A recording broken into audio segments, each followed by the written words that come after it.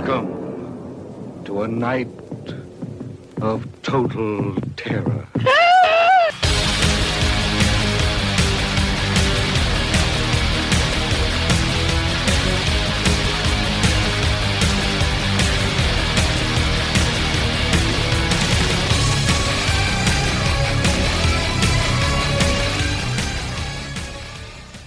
Hello and welcome to the Undead Wookiee Podcast, episode 24, Dead Snow 1 and 2.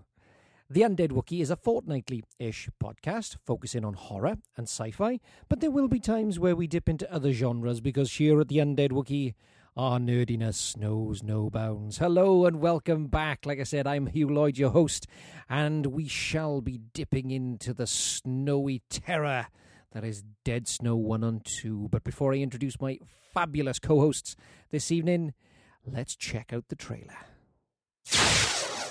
Klart färdiga!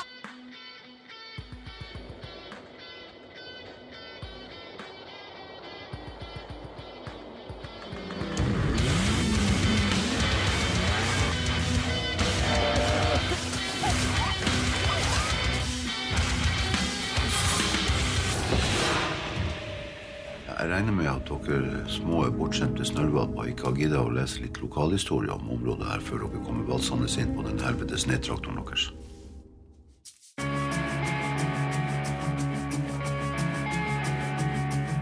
Under annen verdenskrig så var Østfjorden en utrolig viktig plass for tyskerne. Det var en holdeplass for tyske krigsskip. Folk ble torturert og banket og mishandlet hver eneste dag. Tror meg når jeg sier det. Det her var onde satans jævla. Se hva da? Oh. Fortune and glory, kid.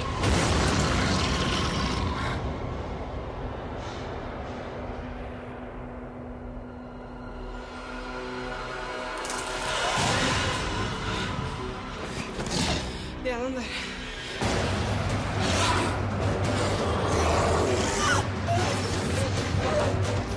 Kom oss til bil. Ikke bli bitt.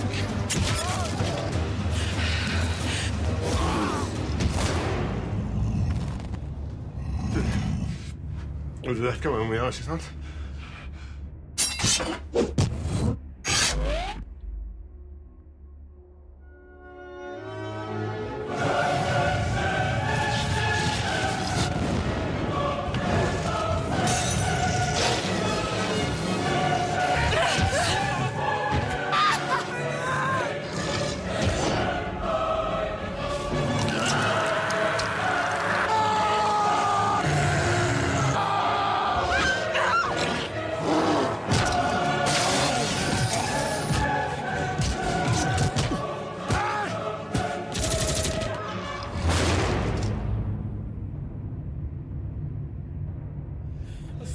It's on the beach.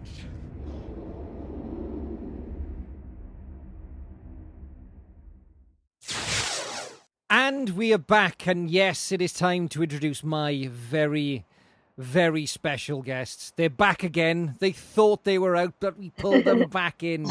Ladies and gentlemen, I give you my glamorously gothy gal pals, the one, the only, Cat and Lynx, CL Raven. How are we doing, girls? Hello, we're good. How are you? I'm not too bad. That hasn't worked. And again, you know, we're going to pretend that we haven't had a 15-minute conversation beforehand. Absolutely not. We don't even know you. Like, we weren't on any show. What is this podcast? Stop stalking me. Stop stalking me. Anyway, we are here today to talk, of course, Dead Snow. Oh, so excited. It's Nazi zombies. Like, seriously, what could be better? Well, yeah, you know, there is a number of, obviously there's a lot of films that deal with Nazi zombies and sort of Nazi monsters, but out of them, Dead Snow 1 and of course Dead Snow 2, Red. Is it Red or Dead? Or Red versus Dead, isn't it? That's the Red versus Dead. I should know because it's written in front of me. But and I'm sure somebody will jump on and correct me in a little while. But I kind of missed these films first time round, and I I can't even remember how we like found that. We just stumbled across it. We saw Dead Snow in the shop. Yeah, and it was the cover was like Nazi zombies. It was the Einstein die. You were like, we Yes. got to have it. We did German for A level, so that amused us. Ah, right, okay. Well, my wife is really good at German. She is really, really good at German. So We weren't. They tried to kick us out of our A level class, and then we got graduate fever and right from memory. There was only 9 people in our German A level class. One had a German mother, so was fluent. One had lived in Germany, so was fluent. Everyone else had visited Germany. Yeah, one went every year with the student exchange program, so she was fluent. And then there was us, and the other ones who weren't fluent, who did eventually leave the class, they were the ones that were on cannabis all the time. So us and those 2 guys were the least favourite in the class. But we because they wanted to kick us out, we stayed out of pure spite just to drag the marks down and make the teacher look bad. yes. We were not good people. And in no way, being a fellow teacher, would I ever condone any of that kind of behaviour. So, yeah, we are talking Dead Snow. Of course, it came out in 2009.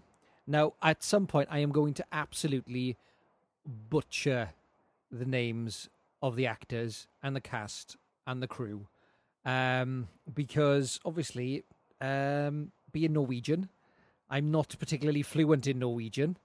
And it's hard enough trying to pronounce IKEA Swedish product names, and Norwegian looks a lot like Swedish, so you could basically be reading from the IKEA catalogue and we wouldn't know the difference. So before I butcher these names, I would like to make a public apology now, before some giant Norwegian Viking comes knocking on my door deciding to go berserker on my ass. So here we go. It was released in 2009. It was January the 9th, 2009. It's 91 minutes long. It doesn't feel 91 minutes. It feels a lot shorter. Yeah. It flies really, really quickly. It made for a budget. Something to do. Yes. It was made for a budget of $800,000. Oh, that's not much. It's nothing, is it? In budget terms. And it made 1.9 million. Oh, wow. So that's pretty good going. Here we go. It's time to butcher the names. It was directed by Tommy Wilkela. Now, he directed Hansel and Gretel Witch Hunter. Have you seen that? Is that the one Yes, with we have. Thingy from Avengers? Yes, it is, yeah. Yes, we have seen that. We actually liked it. I know it didn't get good reviews, but we enjoyed it. We enjoy most things that don't get good reviews. We watch bad movies for an entertainment. That is true. I could really appreciate... I haven't seen Hansel and Gretel Witch Hunters, but I can appreciate a really bad film. But yeah, I haven't seen that one, so I will get round to it at some point. It was written by Tommy Wilkela and by Stig Fjord Henriksen. Haha, that was quite good. It stars... Now, this is where it all goes pear-shaped, ladies and gents. It stars Viga Hoyle, Stig Fjord Henriksen, Charlotte Frogner, Lassie Vidal, Eva Kasseth Rothstein, Jep Larsen, Jenny Skavlan, Ann Daltorp, Bjorn Sundqvist, and Jorn Gamist. Hey! And that's the last time that I'm going to pronounce any of their names during this show. I'm not even going to try it. I can't remember them. So, like we said, I kind of stumbled across this one. We were on... Where were we? We were actually staying in a shepherd's hut. In Dorset. We went glamping. Nice. Yeah, it was really cool.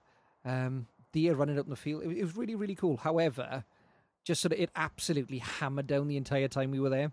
So I sat, and of course, being away and, and surrounded by all this natural beauty, I sat down and I watched Dead Snow 2 and Hellraiser. So it was time well spent. But I kind of heard of it, but it sort of passed me by. And then the second that I saw it, I was hooked. I thought it was that was it. I was in. It had me hooked pretty much from the get-go. Yeah, because we saw it in a shop and we bought it thinking, oh, this is going to be a bad movie. There's Nazi zombies. We got to watch it, and we loved it. And It's not a bad movie. It's a great movie. It's like Big Ass Spider. We thought that's going to be a bad movie. It's not. I love Big Ass Spider.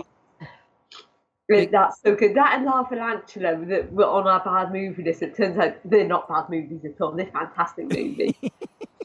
No, Big Ass Spider, I think, is a great film. I really, really like Big Ass Spider. Yeah. I think it's a really, really good one. Now, there are a number of sort of like high points in this film.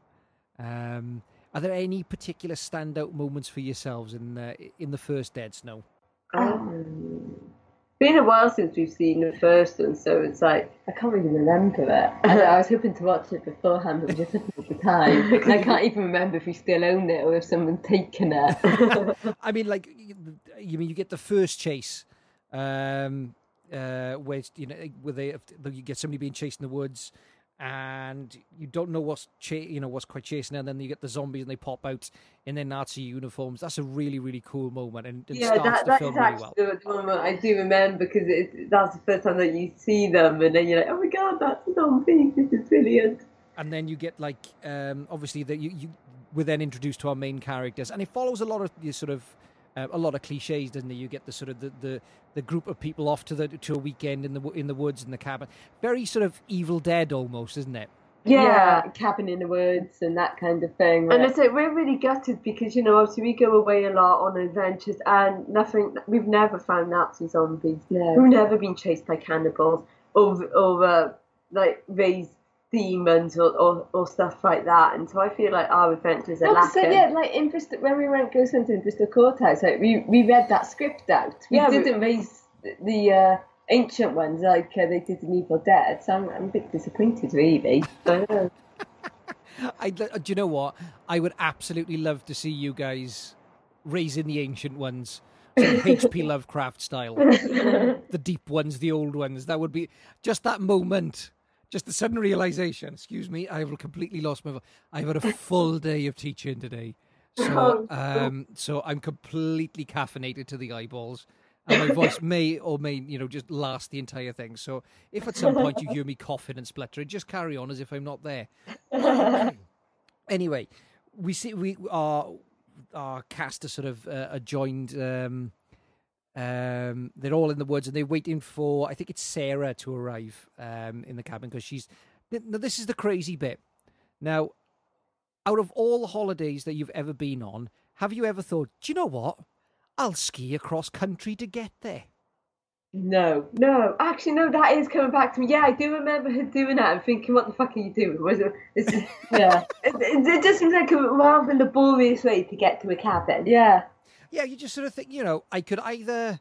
Because even when they get there, it's so snowy, they end up having... I got to be honest, the one guy who gets out of the car and takes the sort of snow plough and sort of shoots off on his own to leave the rest of them carrying the luggage. Yeah. What a dick. I feel like I hope he gets got first.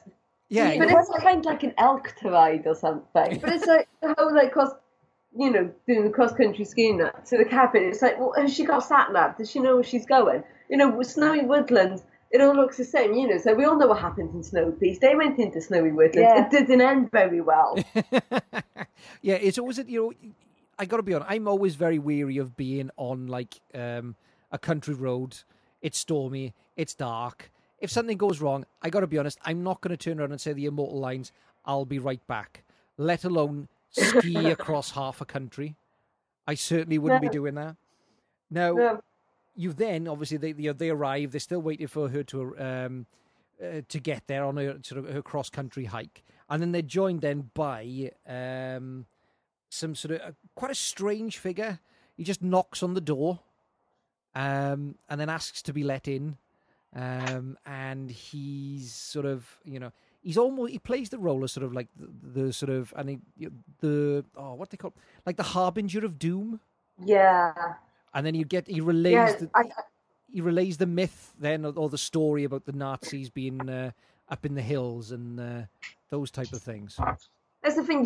You just don't let those types of people in your cabin. If like somebody like randomly knocked on our tent or our travel lodge door, we wouldn't invite them in to spend the evening. We'd be like, no, you go away. You might be a serial killer and that. And someone starts reading those stories about Nazi zombies. You're not going to believe and go, oh no, this is totally legit. Yeah, we best not do anything stupid and raise Nazi zombies, anything like that. You're just going to like laugh and go, just maybe you've had a bit too much to drink. Maybe you need to go and lie down with a glass of water and some ibuprofen. However, I think you've hit on an idea there of Nazi zombies in a travel lodge. That would be amazing. I think I'd pay to see that. I would pay to see Nazi zombies in a travel lodge. Now, of course, we get, and actually, it was only when I went back and watched it, how good the scene is where the hiker, the sort of the harbinger of doom, gets attacked by the zombies when he's in his tent. Yeah. I do really, really like that. And it's that sort of, is a really, really good build-up. And this film has got some absolutely fantastic gore. Yeah. And both of them. Do love a good gore scene. Yeah, I mean, there is something about, and the fact that it doesn't take itself massively seriously. I mean, there are comedy elements in this one, and I think they're amped up more in the sequel. But the sequel's funnier. Yeah, and I think we'll touch on a particular element that already people on Twitter have got quite excited about. But it's that sort of, I think as the film goes on, it gets more and more ridiculous. There's a build and there's a build and there's a build. And you get the sort of, I think you sort of have the sort of, the one person who looks like he is the most capable in the entire group, who actually, you think he's going to be right there till the end. And then he bites the dust, doesn't he? The sort of the guy who goes off on the snowplow and he discovers the cave and those type of things. He doesn't last very long.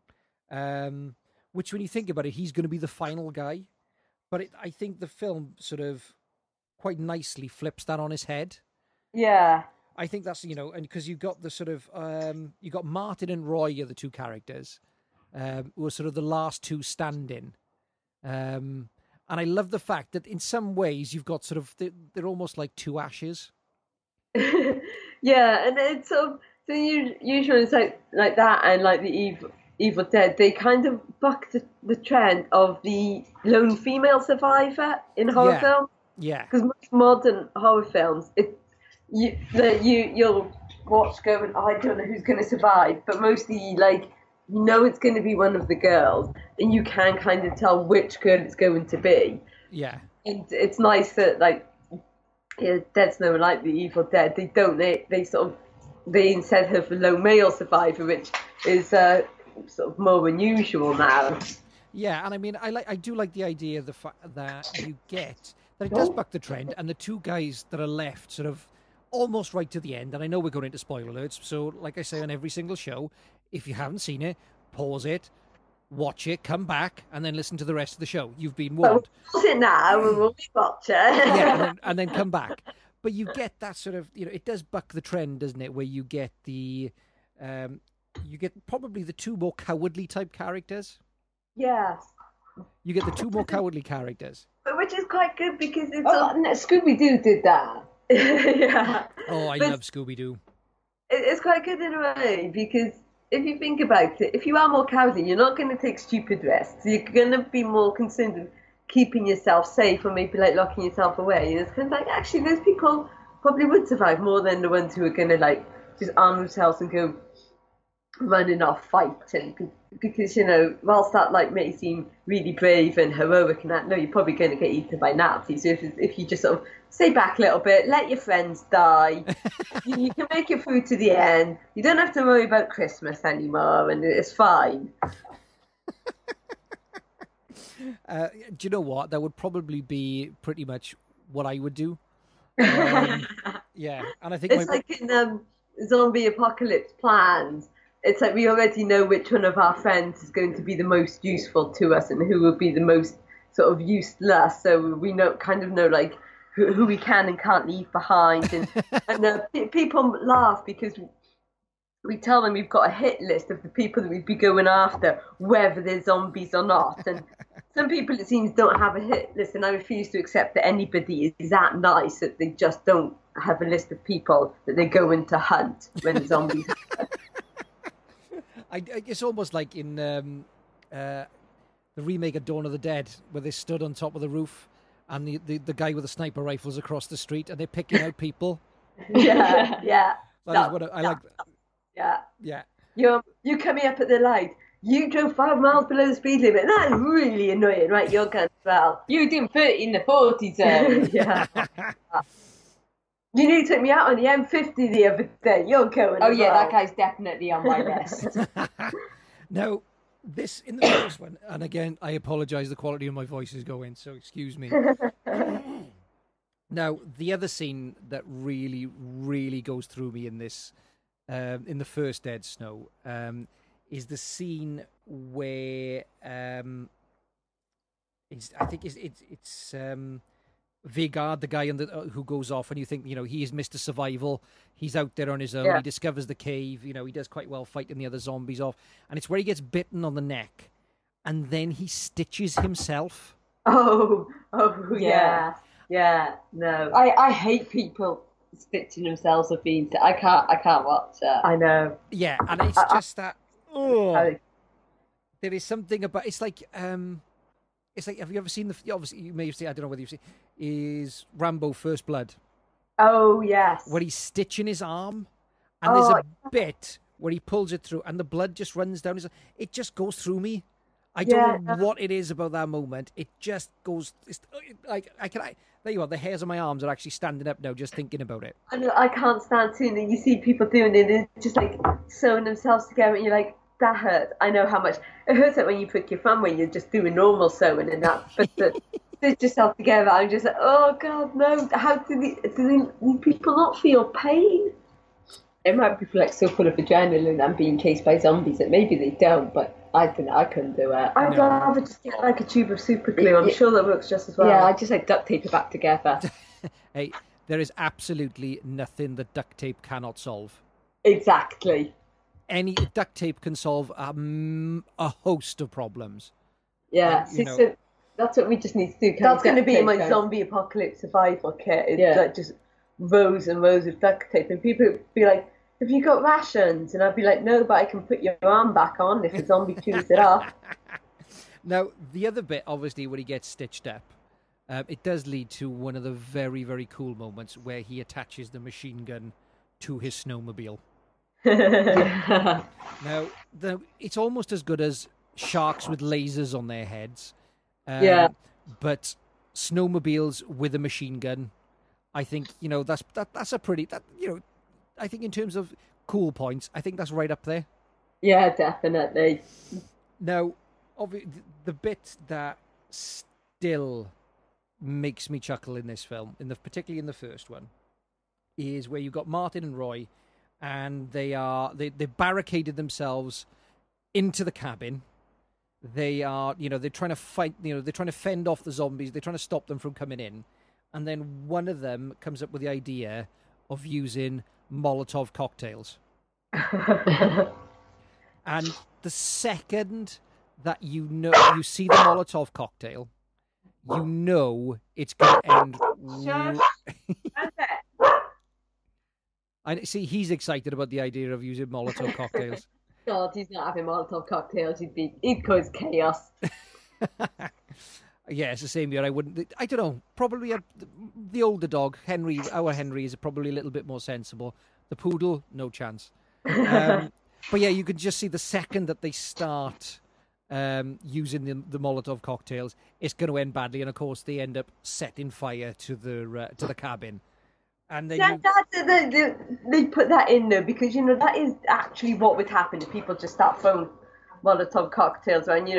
Nobody actually feels it all goes well, but in reality, no, you would burn your own fortress down and leave yourself exposed to the zombies. Yeah, there is that sort of moment, and then I think this film is just sort of you can see actually that as like we talked about earlier, that as the film goes on, it builds and builds and gets sillier and sillier, and and these two characters kind of reach that pinnacle, and then when they finally get out of the cabin, and they're trapped in the shed, and then they get themselves all kitted up with all the different bits of sort of they start using the machetes and the ropes and all those type of things, and then they come out of the shed, and then they just decide to take on the zombies, where they see all the Nazi zombies running down the hill, and they charge after. I think that's a really, really well shot, well executed scene. And it's, it echoes kind of what's to come in the second one. Where you get the big pitch battle. I think that's a really, really cool moment. And of course, then we do get another echo, because there's quite a few echoes in this film about with the Evil Dead, where obviously the one character has to chop his hand off. Yeah. That's a really, really cool moment. And I just think the fact that probably one of the most like you've talked about, one of the most useless characters in the entire film, almost becomes the hero. Now, but then you get he's sort of fighting all the zombies, he's right in the moment where he turns around and then he accidentally kills his girlfriend. That's always funny. Right, okay, confession time. This episode should have been out a little bit earlier. However, the internet and software gods had decided otherwise and just decided, no, that ain't going to happen, and cut us off halfway. So we are back, and we're going to be finishing up talking about Dead Snow and Dead Snow 2. And of course, I am being so kindly rejoined by the one, the only Cat and Lynx, CL Raven. How we doing?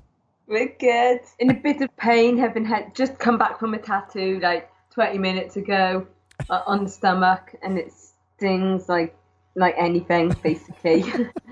I can't believe that you've had your stomach tattooed. Everyone said to us, whenever you mention me getting our stomachs in, they'll go, ooh, and everyone be like, oh my God, that's like the worst place. That's so painful. So I went in terrified, and our artist was like, no, you'll be fine. You sit really nicely. Like through the first 2 hours of mine, I barely felt it, nearly fell asleep because the vibrations on my stomach were really nice. And then the last hour of mine got a little bit painful, but even now it's fine.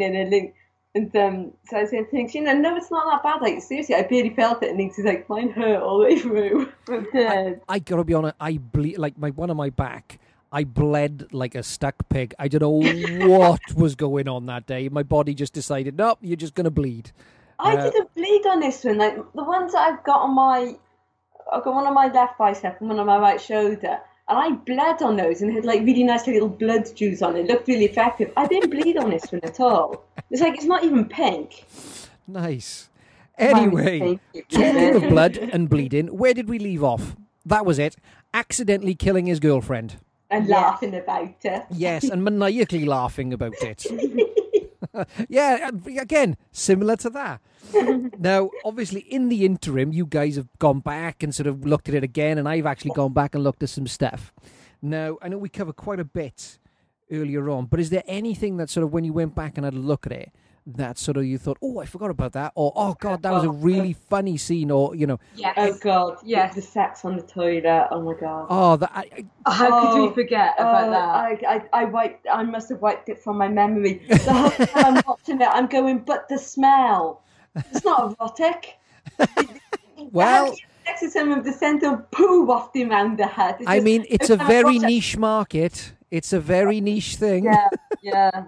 There are people out there who would. Now I know why I forgot about the scene. I was obviously very traumatized by it. I was just like, oh God, just at least let him flash. No, but actually, the build up after that scene, I think, is really, really well handled and really, it's quite suspenseful. And, and we spoke about this sort of earlier on. I think there are so many nods to Sam Raimi and the Evil Dead films.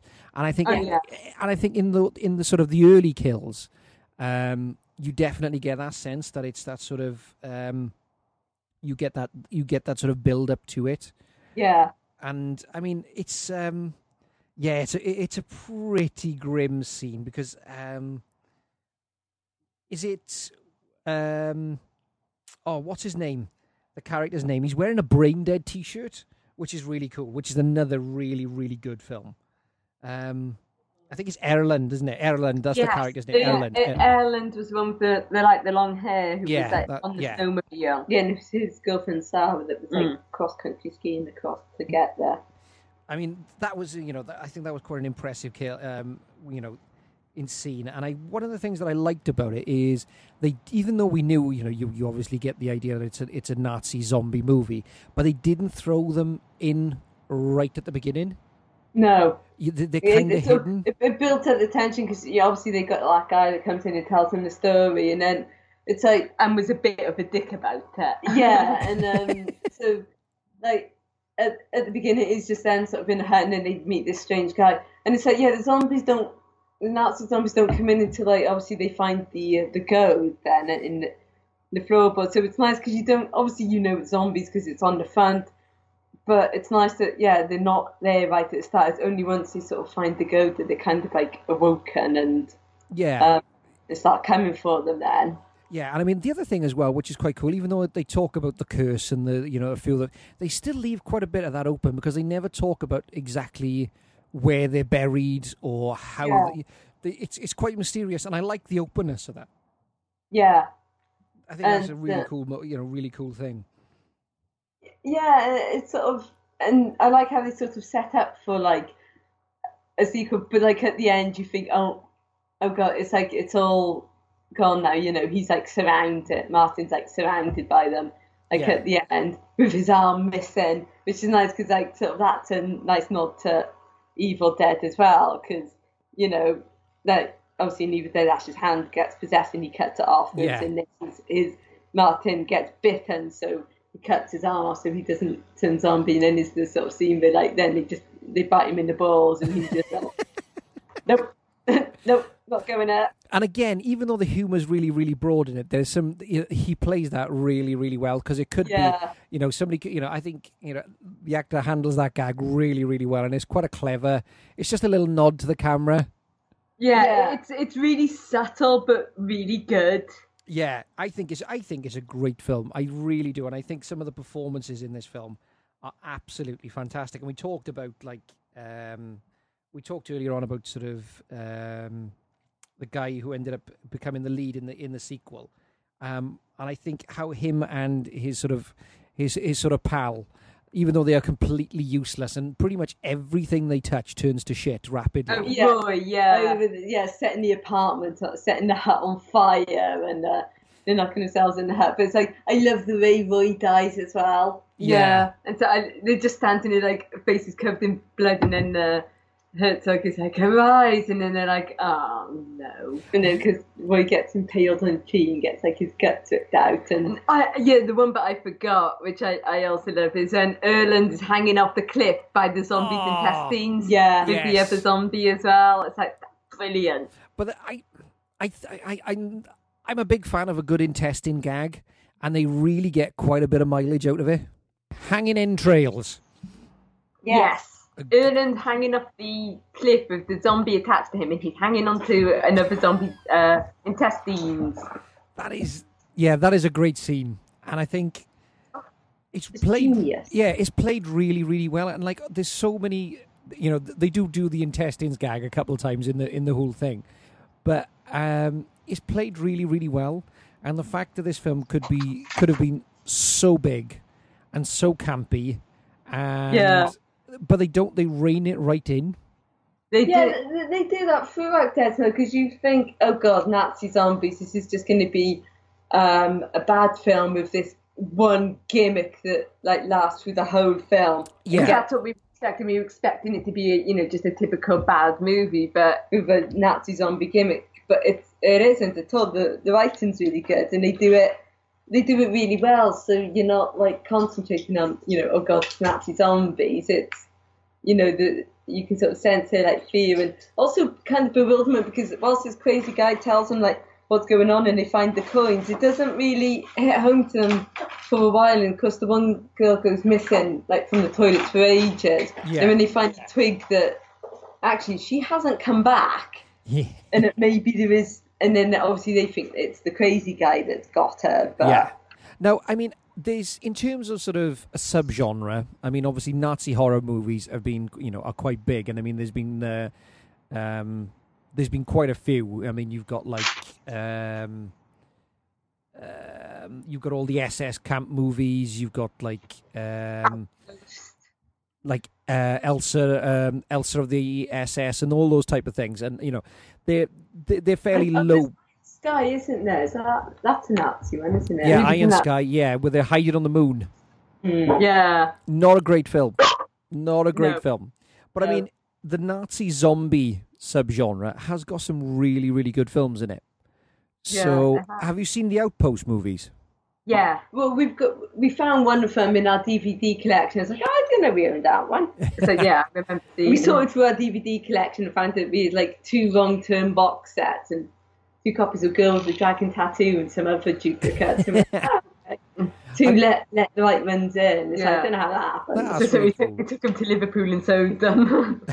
I mean, like you've got, the other you got the Outpost movies. They're well worth a look. Yeah, they are. You've got. Have you ever seen Shockwave? No. With Peter Cushing, isn't it? Peter Cushing plays this. He's an SS officer and he's hiding on this Caribbean island. He's got a big scar down his face, and what he's done, he was experimenting with and almost creating these Nazi zombies, and these people get sort of marooned on the island. It's a really, really good film, and Arrow have got a Blu-ray release of it, which is absolutely brilliant. It's well worth a look.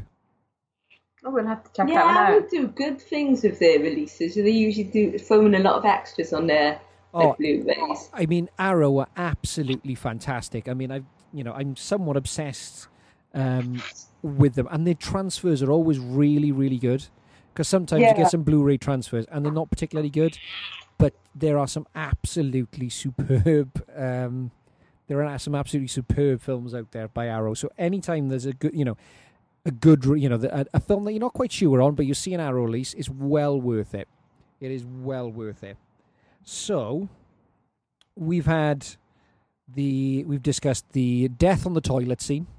Mm-hmm. We've discussed the use of entrails, the subtle comedic elements to this film. Now, last time we came back and we gave some scores, but obviously our listeners wouldn't hear to that because the internet is a douche and Skype is a fucking douche. Please don't crap out on me. Please don't crap out on me, Skype. I was only kidding.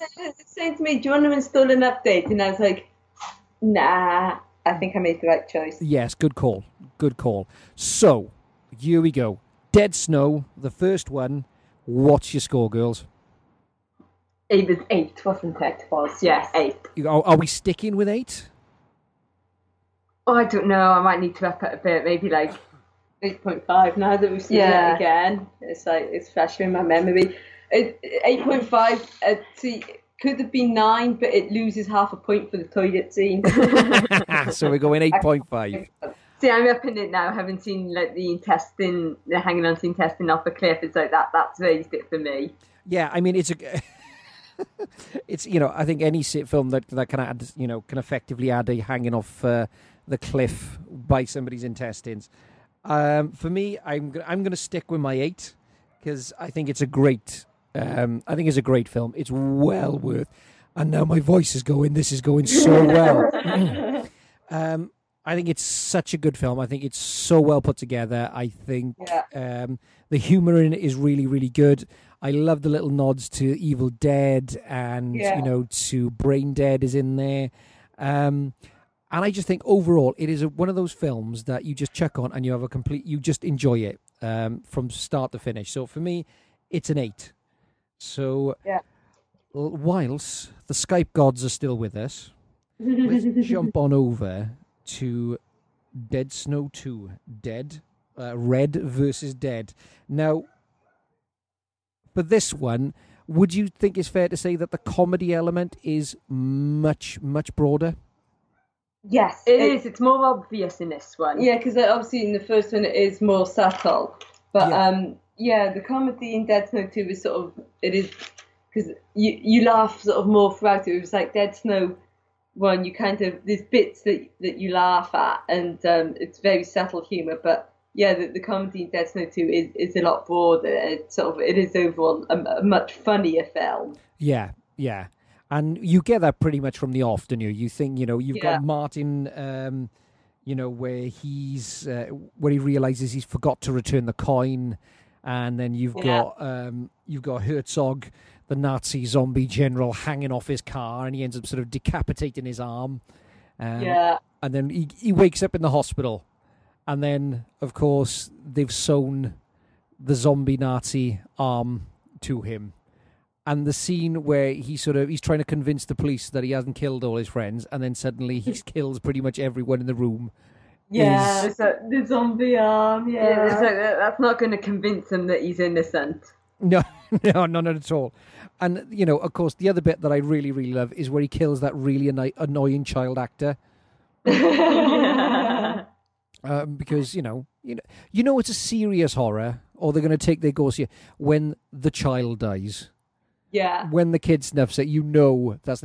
But again, that's played for humor, and his reaction is I think he's Martin in this film he's clearly very, very traumatized from the events in the first one, and he has a touch of the ash about him, doesn't he? Yeah. He kind of goes a little bit crazed, and so you wouldn't think of him as like the film's hero, especially like from the first film as well. And but. Yeah, he does rise to it pretty well, and goes a little bit insane with it, I feel. Yeah, and I mean, the other bit with Bobby that I love is where he's trying to save him, and he's trying to perform CPR, and then obviously he's using his zombie arm, and he accidentally crushes his chest. Yeah. He puts his hands straight through him. I love that. Now, how did you find the introduction of the zombie squad to the second one? In some ways, they provided some of the comedy, but in other ways, I don't know, they were a little much. Did you find them a little grating?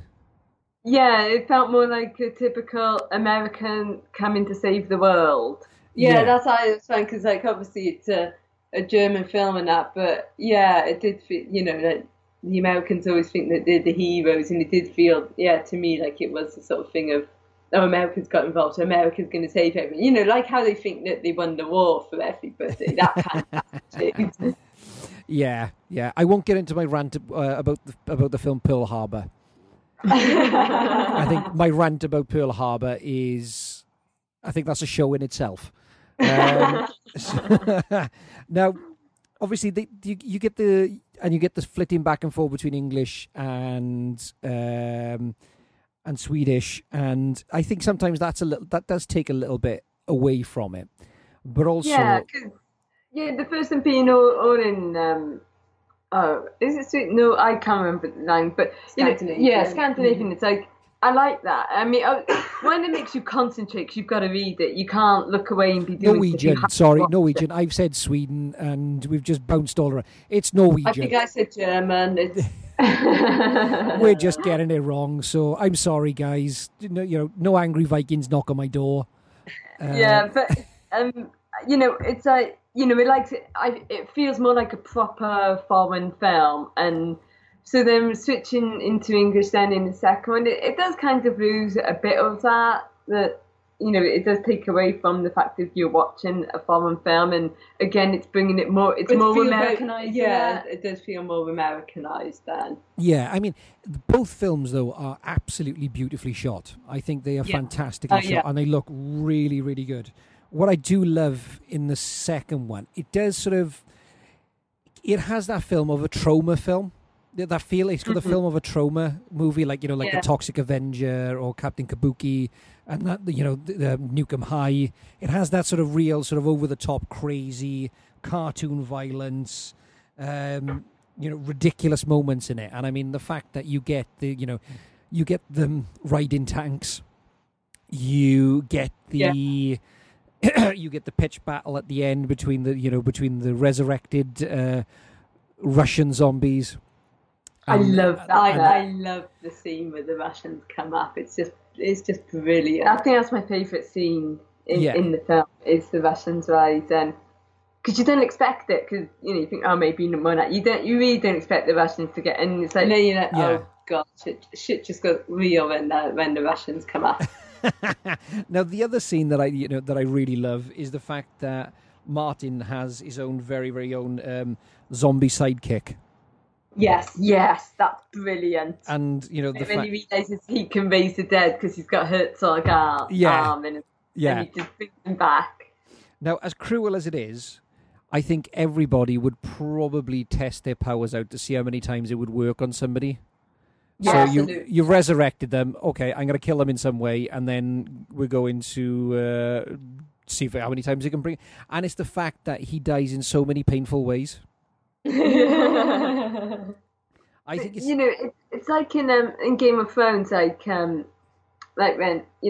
Beric has been like brought back so many times, and it's like, is there a limit to how he's got to wonder the next time I die, is this the last time? So, but obviously, like Fulvus of Merc, like can keep bringing him back, but he's got to wonder, does my power have a limit? So you would keep testing it.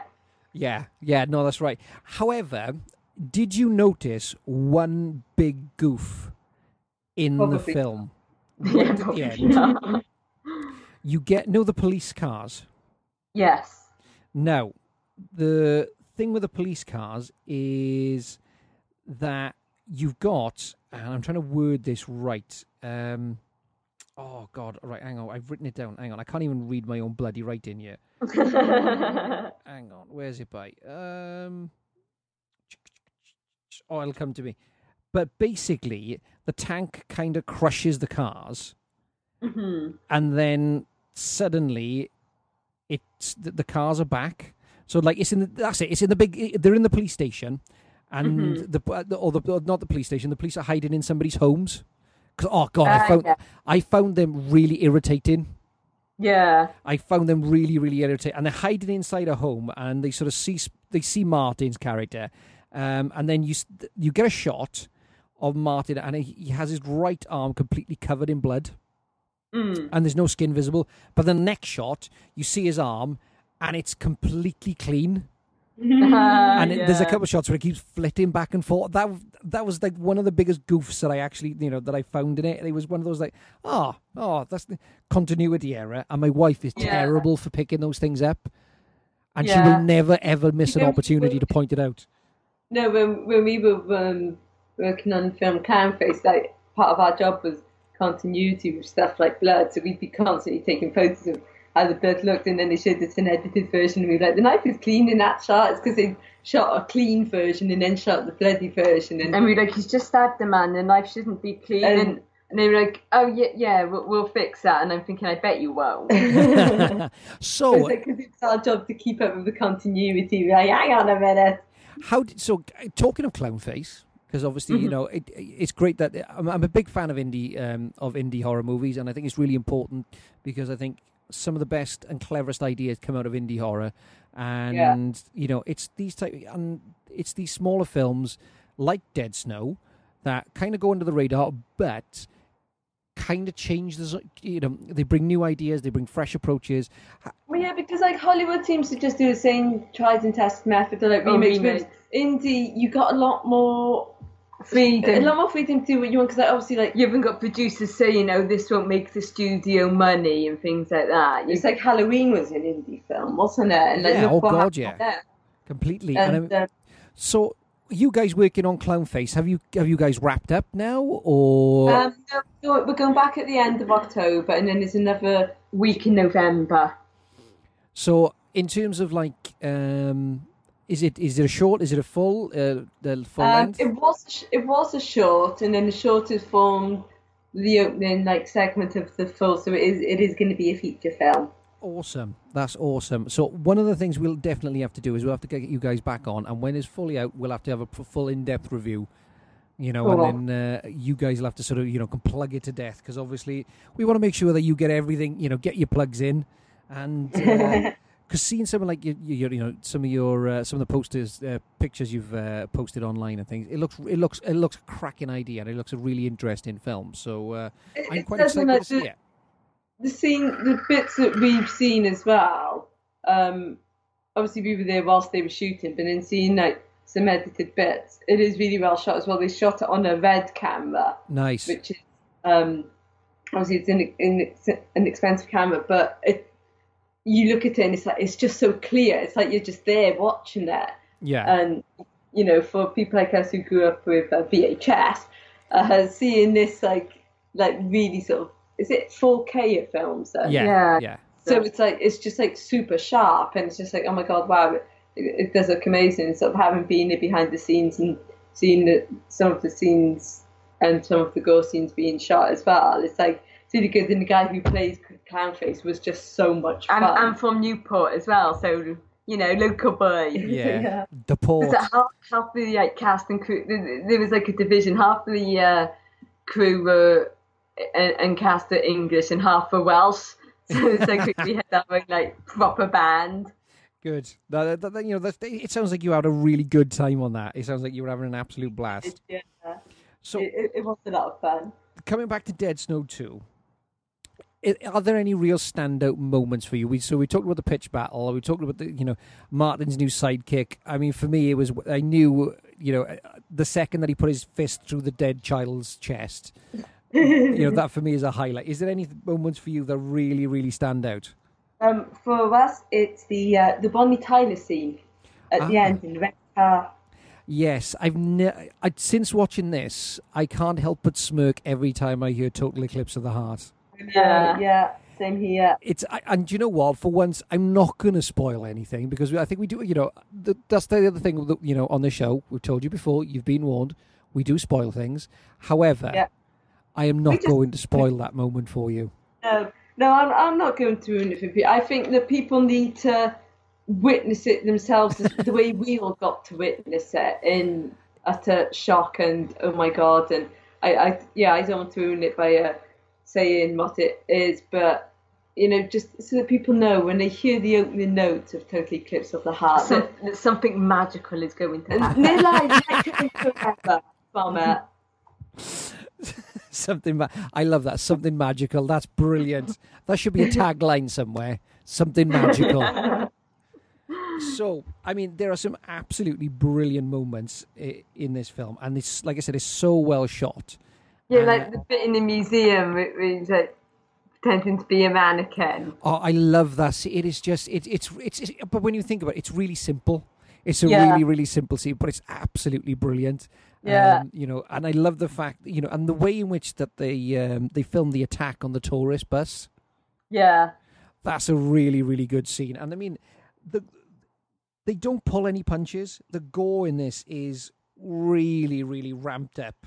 And I mean, everybody gets it in this film. You've got people in wheelchairs. You've got mothers and with babies in strollers getting, everybody gets it in this film, regardless. And I think it's all the better for it, I feel. Yes.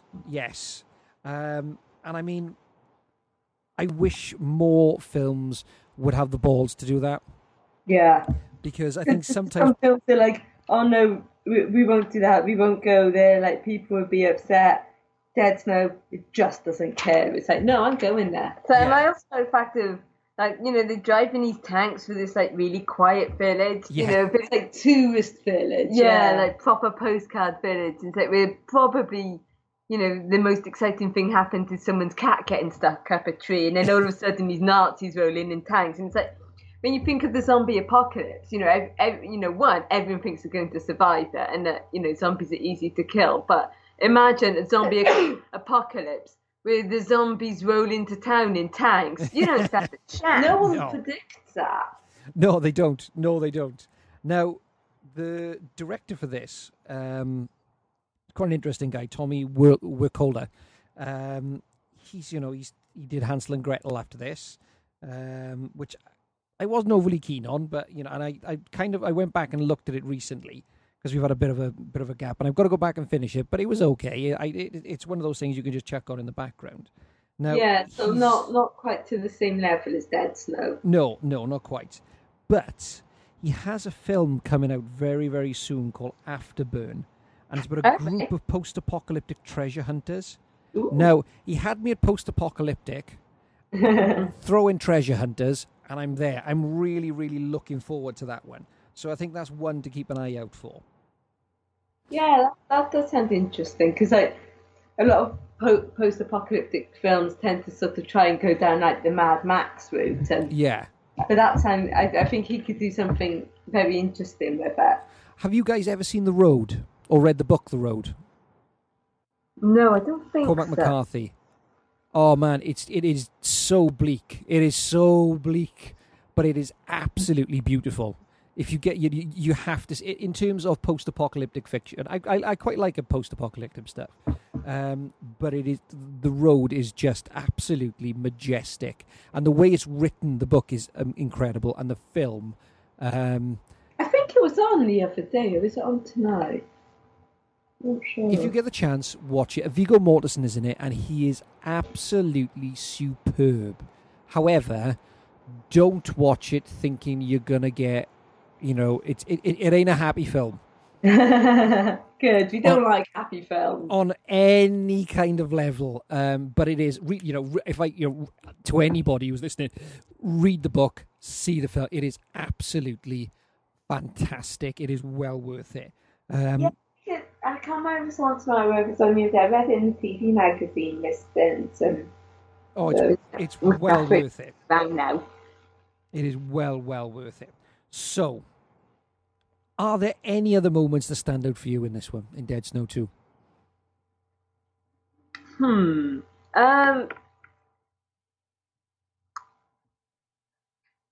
I do like it when they sort of go to war with the zombies, just like right in the middle of the village, and it's just like that's just brilliant.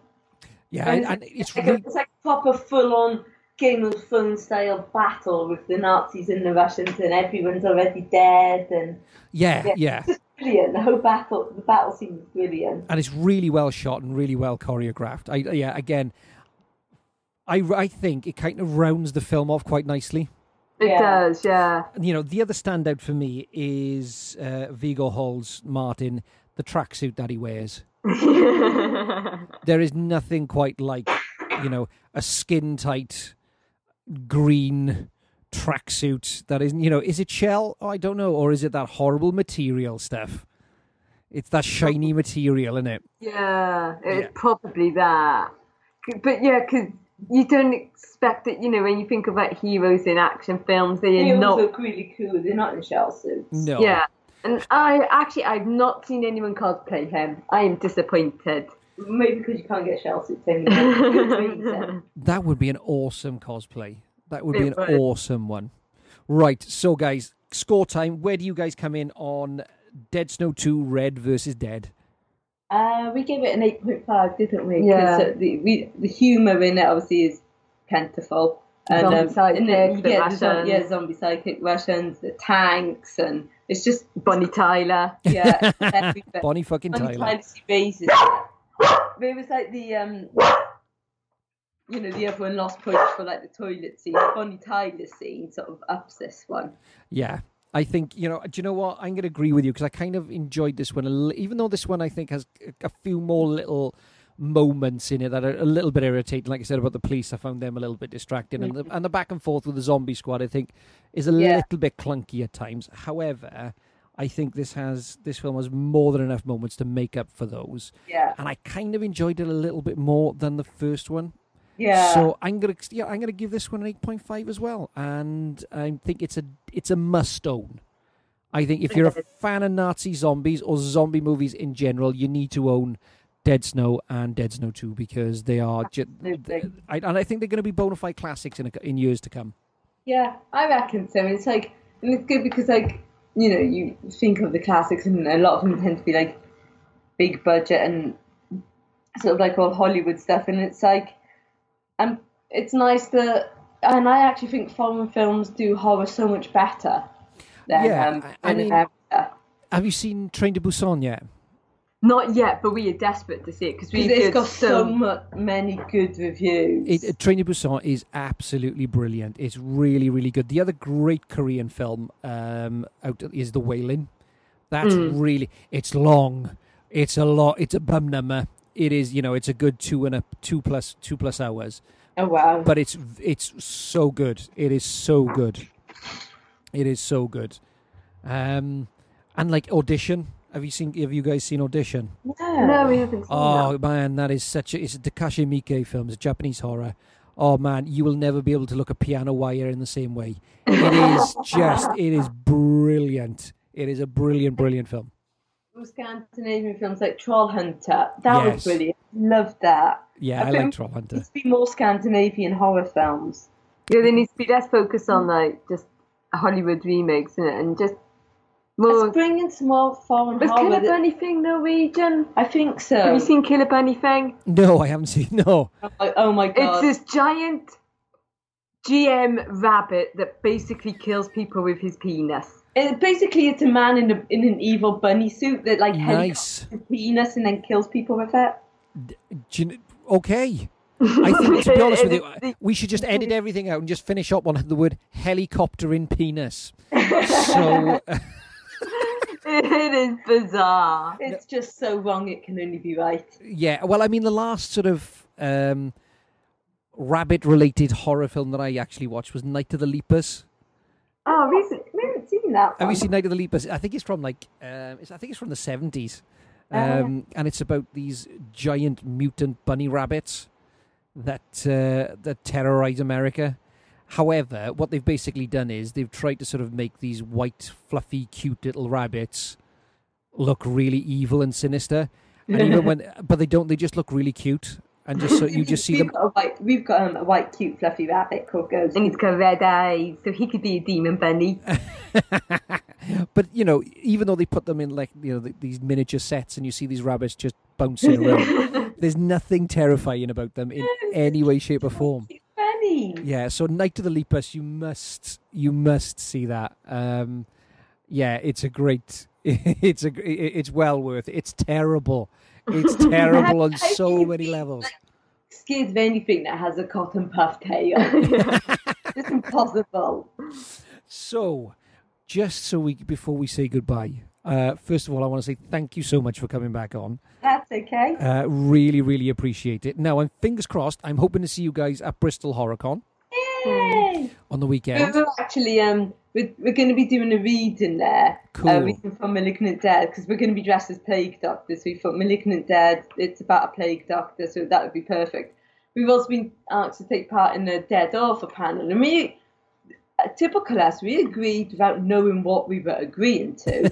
We've since read the email this week. Bear in mind, it's on Saturday, and you have to pick a Dead Author, give a brief bio, and then have 3 rounds of competition of prose, scare factor, and influence, and then the audience will vote for the best. So we've gotten for Edgar Allan Poe. Nice. So obviously we've got a couple of days, and I got to research Edgar Allan Poe and find out all about him, and then we were like, maybe we won't mention that he married his 13-year-old cousin, because people might not vote him up for that. But yeah, incestuous. We'll leave up the alcohol abuse as well.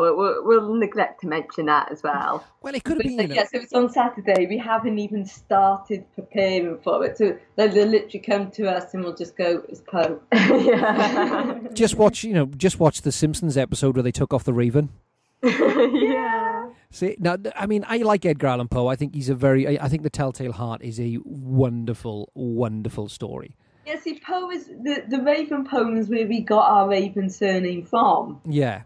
And I do love the poem, and it's quite handy because in the poem, obviously it's Lenore, and our Nan's name was Lenora. Nice. So it really fits. And there it stood above my chamber door, gently rapping, tapping above my door. I love that. It would really piss me off someone constantly knocking on my door. I get really annoyed. The whole poem about it, I just get really pissed off about that. Really? Now, it's a great, he's a great writer, and he's got so many. I mean, the other one is I'm a big fan of H.P. Lovecraft as well. One of the other authors has picked him. Right. And I think M.R. James is the other one, and then there's one more. Who's the other one? James Herbert? James Herbert, nice. Is he dead? I think he's dead. I think he's on the list. Yeah, James Herbert's dead. dead. If he's dead, then otherwise he shouldn't be on the list. Well, the one thing with James Herbert, he is responsible for my rat phobia. I have a massive fear of rats. Oh, see, I like rats. It's since reading the book The Rats at probably a far too younger age, it just messed me. I can't even go into the rat section in Pets at Home. So, come on then, guys. Where can our wonderful, wonderful patient listeners find you, buy your stuff, interact with you? We are everywhere like a terrible rash. We're on Twitter at CLRaven. We're on Instagram at CLRaven666. Which is mostly filled with our profit videos, our gymnastic fails, and pet photos. And now some tattoo ones. Yeah, nice and tattoo art. And CLRaven Fan Club on Facebook. Also clraven.wordpress.com. And then our YouTube channel is Raven's Retreat, where we do book readings, ghost hunting shows, urbexing, gymnastic fails, both. You saying about your gymnastics fails, you guys are getting much, much better. See, we don't think we are. I saw your head spring the other day, and that looked really, really good. That was quite impressive. See, we're trying to do they're called round-ups on the floor. Yeah, and that's hard. When we can't come to do it on the floor, we just can't do it, and we forget how to do it. So our teacher keeps inventing new ways to get us to do like the shape and the bounce and all of it. And then when we come to transfer it on the floor, we're just like, nope, still can't do that. No. But because it's October, we've decided that all our gymnastics lessons through October are to be done in fancy dress. So we planned it in we wrote two of the girls in. Yeah, our friends Sarah and Sarah. So first week I was Miss Jason Voorhees and Links was Miss Freddy Krueger. And then this week I was a devil. But my tail kept falling off every time. Well, of course, gymnastics and tails, it's a difficult thing to pull off. It wasn't good. And I showed up with tails, a horn, and a trident. And our gym instructor was like, you can't have trident. Not, he said, in your hands, that is going to be really dangerous. And then one of the other guys came up and he was like, oh my God, in your hands, this trident's going to be really dangerous. And he said, it wasn't the trident, it was the tail that tried to trip me. I was Edward Scissorhands. And nice. So next week we're going to dress as two of the Sucker Punch girls because we love Sucker Punch. And we seem to be the only people who love Sucker Punch. And then do you know what? I don't mind Sucker Punch. I don't mind it. It's quirky. It is. It is a quirky film, and I think it's got its pluses, and it's got I think that it's got a few faults, but I think overall it's entertaining. Yeah. And then for our final week, we're going to be bloodied nurses. So. It's all planned out. But more importantly, my horn stayed on while I somersaulted. See, my Freddy Krueger hat didn't. It was a little big, and it came off. And I feel that the hat coming off is why I screwed up the somersault. I landed flat on my ass, and I felt ricochet at my spine, which isn't good because I got scoliosis. It's like any kind of impact on the spine, I feel it all the way up my back. And I feel if the hat stayed on, that wouldn't have happened. When I put my horns and tail on, my move in the round-up practice of the trampoline improved tremendously. I nailed it. Right, and also, guys, since you are the queens of the convention scene, and I know you are pretty much out all the time, you are everywhere.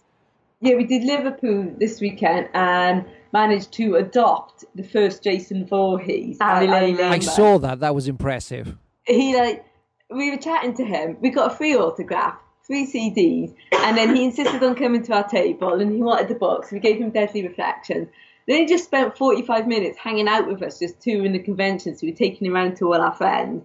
And then other traders, when we were stopping at the store, were just flocking over. And then he came back to us an hour later and read out the first line of Deadly Reflections, which is a story called Paranormality set in an asylum. And the line is, gravel crunched like 1,000 broken bones. And That's a great line. He went, I love it. It's like poetry. And then I took one of our other friends over for an autograph because he was too nervous to go and speak to him. So I was like, I'll come with you. I took him over. And Ari again read out the line, and he went, I've been reading this out to everyone. It's like, oh my God. It's a great line. It's a great line. Jason Voorhees loves our work. And then us and our mate Dave got invited back to his hotel for a meal. He was like, I'll buy you a meal, because he was a vegan as well. But he was going to be another hour at the convention, and we had a 4-hour drive home. And we knew we wouldn't get home till at least 3 a.m. if he let us leave. Yeah. And so we were we had to turn him down in the end. We were gutted, but it was not many people get invited to hang out with Jason Voorhees. No, when he walked in the room, did it suddenly start going, ka, ka, ka, Oh, that would have been good. But like he was performing as well 'cause he's a singer, and he was just so good. And we got to watch G. Tom Mack, who was from Aiden, who did the Cry Little Sister from Lost Boys. Oh, yeah, yeah. We got to see him perform live. That's really as well. cool. And he did Cry Little Sister live. It was just amazing. Yeah, Wow. and then there was another Jason Voorhees, CJ Graham, who was Jason 6. Yeah, he's a big guy, isn't he? He's huge. He's huge. We like him up to his armpits. Yeah. It was Harry small because Harry was child Jason, so he was quite small. It was, you know, Yeah. like the other Jasons are really big, but Harry's quite little. But yeah, CJ Graham was huge. It's like, oh my God. So where else are you guys going to be appearing? Because you got Bristol HorrorCon this weekend. We were at Bristol HorrorCon this weekend. We were at Hull Horror Festival, On the 21st. and then we were at Birmingham HorrorCon on the 27th and 28th. 28th and 29th. Yeah, 28th, 29th. Yeah, we're doing Clown Face the 26th and 27th. And then Birmingham HorrorCon 28th and 29th. So it's like, just like straight after camp, we're going to be knackered. I think we're just going to like sleep under our table in Birmingham. And also, where can the good people purchase your fantastic books? They're all on Amazon, and there's also like link on our blog as well. If they wanted a signed copy direct from us, that they can just email us or message us through one of the accounts, and so they can buy signed in, or at the cons as well, signed in at the cons. Cool. Now, is there anything else that you guys would like to say to the good listeners out there, and or anything else that you want to, want them to follow, look at, or anything else you want to plug? Well, if you enjoy listening to us talk, we do have a radio show on Vitalize Radio. It is awesome, and you play great music. Thank you very much. We're doing a Halloween show this Friday, 7 till 9. So it's all going to be Halloween themed. So Nice. it's going to be some Marilyn Manson. Actually, there's a Bristol-based band who were doing a theme song for Clownface called Lesbian Bed Death. So we're going to play one of their songs, and there's going to be some Michael Jackson as well. Yeah, you got to have Thriller on the Halloween show. There's going to be some Alice Cooper. Alice Cooper gets played every week. Actually, so does Marilyn Manson. Yeah. We're basically just trying to educate the young uns and on what constitute good music. Well, they got to learn. They got to learn. Have. They got to have learn. introduced them to Skunk and Nancy, and like no one had heard of Skunk and Nancy, and like we felt super old then. Hey, I know, Let's I see know, like the I best hear the book Skunk and ever. Anansie, and I'm proper They're old. just really- Well, honestly, girls, thank you so much for coming on. Looking forward to catching you guys on the weekend. Yes. If we're not at that table, we're at the panel or doing the reading. Yeah. The panel because we haven't researched what we're supposed to be saying. Nice. So once again, thank you so much for coming on. I'll make sure all your stuff is in the show notes, and I will see you guys hopefully at Bristol HorrorCon. Yes, looking forward to it. Yeah, we have a plan. If we start to like be really unpopular on the panel, we'll just start like rapping the Raven, and that might be like win the round. Yes. Can you beatbox? Like, because I don't think No. I could beatbox. Maybe we should record someone beatboxing and just like rap the Raven. Or better yet, just do it really badly. Yeah. That would be awesome. While other people are talking. Right. Thank you so much, girls. I really appreciate okay. it. Take care. Thank you. Bye. Bye. As always, I want to say a big thank you to CL Raven for coming back on and helping us out with that little technical error there. Now, it's time for What the Wookiee Watched. So, up first, we have got 1988's Hell Comes to Frogtown. Let's check out the trailer. Reflect for a moment on the art of cinema. Think of a motion picture like The Last Emperor and the 9 Academy Awards it so richly deserved. Consider the profound emotional experience of a truly great film. Then forget it, sweetheart. Yes, better blow it out your exhaust pipe, cinema lover, 'cause here comes fun with hair on it. Oh, that's disgusting. You're gonna see the biggest piece of shattering entertainment that ever molested your sensibilities. That sounds great. Want a plot? Here it is. It's the end of the 20th century, and mankind has blown its wad. The fate of humanity rests in the groin of one man. Their leader, Commander Toady, has kidnapped some pilgrims who wandered into their territory. We're gonna get them out, and then you're gonna get them pregnant. Yes, if you want a brilliant film, you can go right to... We're going to Frogtown. Hell Comes to Frogtown. Starring wrestling superstar Rowdy Roddy Piper. Move over, Mr. Mel Gibson and Mr. Robert De Niro. Here comes acting talent and sensitivity like you've never seen. You are one weird dude. And speaking of talent, turn green, Ms. Meryl Streep. Here's Sandahl Bergman, the exquisite star of Red Sonja and Conan the Barbarian. Hell Comes to Frogtown, a story of mutant sex and people like you and me. It's hot, it's wet, and it's bad. It's Hell Comes to Frogtown. Oh man, I love this film. I've got a lot of fond memories watching this. Of course, Hell Comes to Frogtown from 1988. It stars Rowdy Roddy Piper. It stars William Smith, Sandahl Bergman, Eddie Bride, Lee Garlington. Yeah, that'll do. Lee Garlington, Julius LeFleur, and RCB. It also stars Rory Calhoun in one of his last sort of roles, really. But I think you could tell from the trailer, in no shape or form should Hell Comes to Frogtown ever be taken seriously. It is a complete send-up right from the beginning. I think the... In terms of Roddy Piper movies, this is right up there. Of course, when everybody talks about a Roddy Piper film, they automatically jump to They Live. However, I think his performance in this is really, really good. I think him and Sandahl Bergman, have some excellent chemistry. I think the frog effects are absolutely brilliant.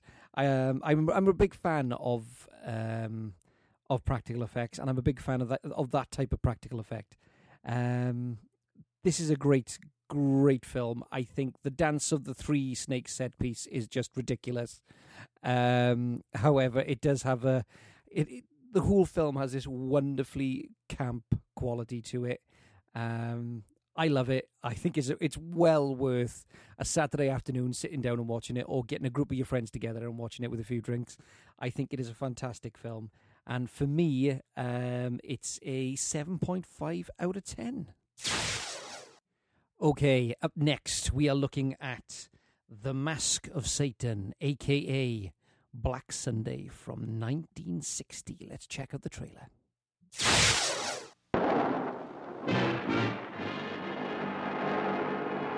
Not since Dracula stalked the earth has the world known so terrifying a day or night. It is I who renounce you, and in the name of Satan, I place a curse upon you.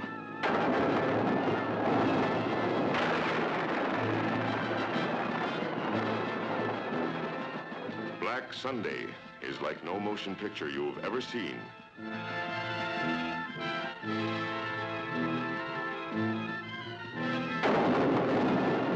There are those who believe and those who do not. But both must know the suspense, the shock of meeting the living dead and of bringing the dead to life.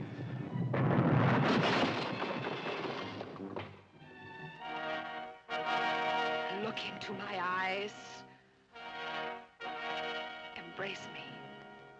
You will die, but I can bring you pleasures mortals cannot know.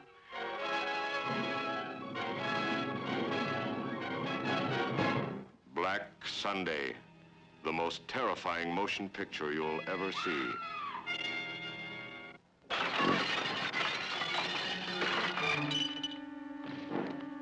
Satan, wearing strange robes and fighting with all the furies of Hades,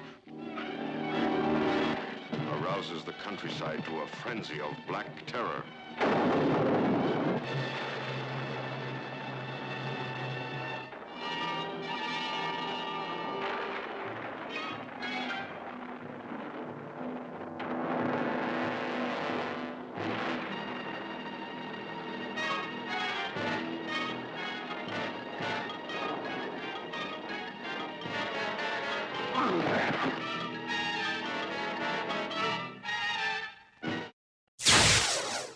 Okay, The Mask of Satan, a.k.a. Black Sunday from 1960. This is a classic of Italian Gothic horror. It is directed by the maestro himself, Mr. Mario Bava. It is written by Ennio De Concini. There are 6 other writers on this film. It's Mario Senderari, Ennio De Concini, Nikolai Gogol, which he was his original short story. George Higgins, who was one of the dialogue writers for this. Mario Bava worked on the script himself. Marcello Coscia, Dino De Palma worked on it. It stars Barbara Steele, John Richardson, Andrea Cecchi, Ivo Garnini, Arturo Dominici, Enrique Olivier, Antonio Pierfredici, and I think that pretty much covers it for the task. This is a masterful piece of filmmaking. I think it stands the test of time. The opening scene, I think, is something. It's virtuoso. It is a wonderful opening. It is rich. It is beautifully shot. It's a black and white film, but that adds some wonderful texture to it. It also, the fact that it's shot predominantly on sets, it gives it again this great sort of otherworldly sort of gothic feel to it. I think it's a fantastic film. I think Barbara Steele is absolutely wonderful in it. I think the influence of this film cannot be overstated. It is a fantastic film. The impact of this film can be seen throughout cinema, particularly on filmmakers like, for example, Tim Burton. It is a brilliant film, and if you want a gateway into Italian horror or Euro horror, I think you wouldn't be far wrong starting off with this. I think Mario Bava has made some phenomenal films. I think for me, my top 3 is Planet of the Vampires. I think it's a wonderful film. It's Black Sunday, aka Mask of Satan, or whichever way around you want to say it, and of course Black Sabbath with Boris Karloff. But for me, Mask of Satan, aka Black Sunday, is a must-own in not just horror films. I think for film fans in general, I think this is a film that should be held up amongst the classics. It is a brilliant piece, and for me, it's a 9 out of 10, and it's a must-own. Okay, up next we have got The Faculty from 1988. Let's check out the trailer. From Kevin Williamson, the writer of Scream and Scream 2. From Robert Rodriguez, the director of From Dusk Till Dawn, comes a new science fiction thriller. No more pencils, no more books, no more teachers' dirty looks. The students at Harrington High have always suspected their teachers were from another planet. Is this going to be on the test? This is the test. This time, they're right.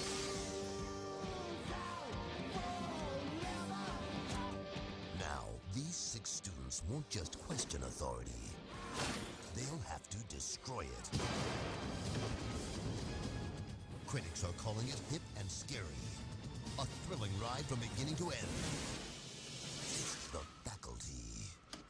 Please report to the principal's office.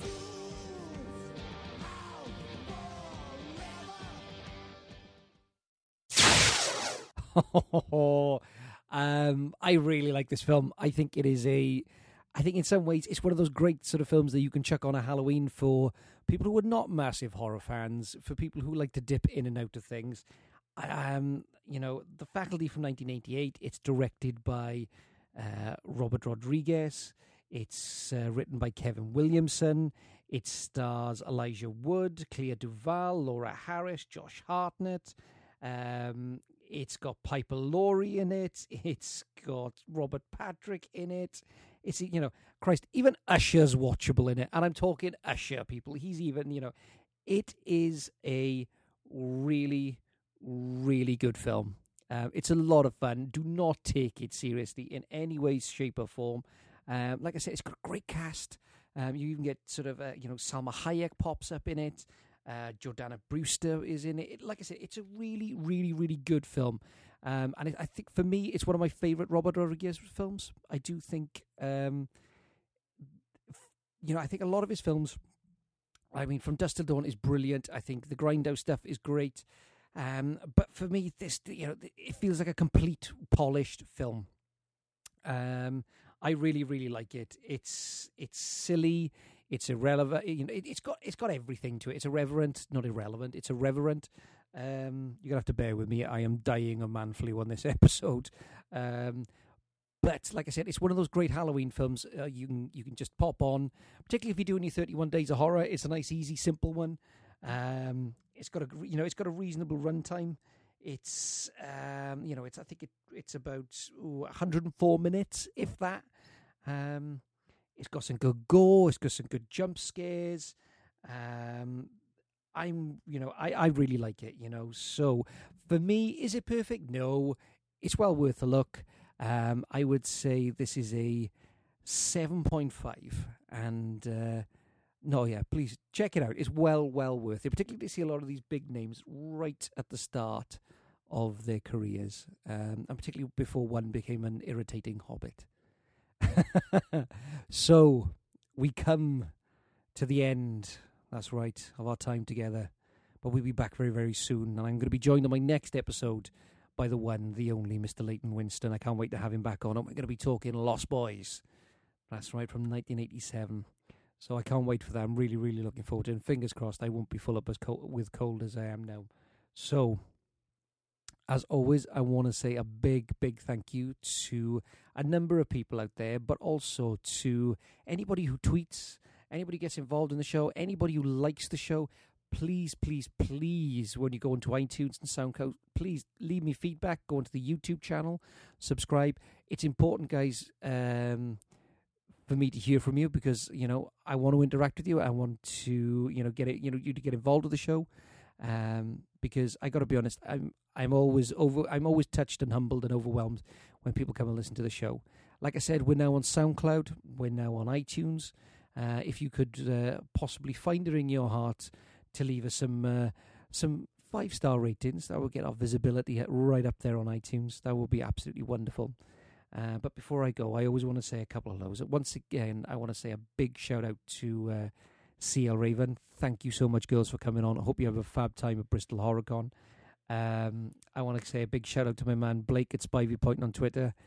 Yeah, guys, I say this every single episode. Get yourself over and follow him on Twitter. He's always interesting to follow. Posts some hilarious stuff and has excellent taste in film. I want to give a shout out to my man CJ over at VHS Revival. It's a brilliant blog. Get over and follow it. My two main men over in Chicago, I want to say a big shout out to Jeff and the podcasting superstar that is Al Burnham. Guys, I'm really, really looking forward to when your schedules clear up and we can get that sort of that joint episode going. Fingers crossed. I know we've talked about possibly doing a Jason and the Argonauts type episode, or Ray Harryhausen stuff, because that'd be really, really good fun. Guys, listen to Cadavercast. It's a brilliant, brilliant show. Also, I want to say you can catch me. Actually, I make an appearance on the Retro Movie Geek podcast with Joel, Peter, and Daryl, and we're talking about the Zuni Fetish Doll episode on the Trilogy of Terror anthology movie. Honestly, I had an absolute blast recording with those guys. my face was hurting by the time I had finished recording because I was laughing so much. They are wonderful to record with, so get over there and listen to them. Always, I want to give a shout out to my man, Dave Dr. Shock Becker, who, by the time this comes out, I think your birthday would have come and gone, but a big happy birthday out to you. And I hope you have a good time at the Horror Movie Cast meetup over in Salt Lake City. I hope you guys have a blast. And again, get yourselves over and listen to the Horror Movie Cast. It's a fantastic podcast where you got Jay the Dead, you got Dr. Shock, you got Josh Legary. They're currently covering the Child's Play franchise. So get yourselves over there. I want to say a big shout out to my man Gregor Mortis over at Land of the Creeps. Honestly, I'm so glad that you guys are back. Love listening to the episode. Also, I want to give a shout out to my man Paul over at Schlock Horror. Again, it's a brilliant, brilliant blog. Paul was on our Zombie Holocaust episode, and we're going to be recording alongside another Aussie. That's right, the infamous, famous Gidget Von LaRue from Retro Cinema Podcast. I can't wait. I'm really looking forward to that, where we're going to be covering Carrie. And again, you can find Gidget and her co-host or partner in crime, I don't know which way you want to put it, Angry Man over at Retro Cinema Podcast. It's a great, great, great show. They cover 8 movies from the 80s. It's brilliant. I love it. Their Mannequin episode was brilliant. All their episodes are brilliant, but get yourselves over there and follow them. And if I missed anybody out, I'm really, really sorry. I am doped up to the eyeballs at the moment. So if I'm talking utter nonsense at the end, you got to bear with me. But, as always, all that's left for me to say is, in the immortal words of Count Duckula, good night out there, whatever you are.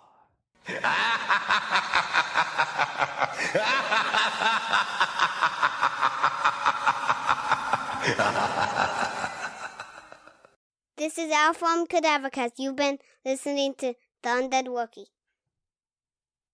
The back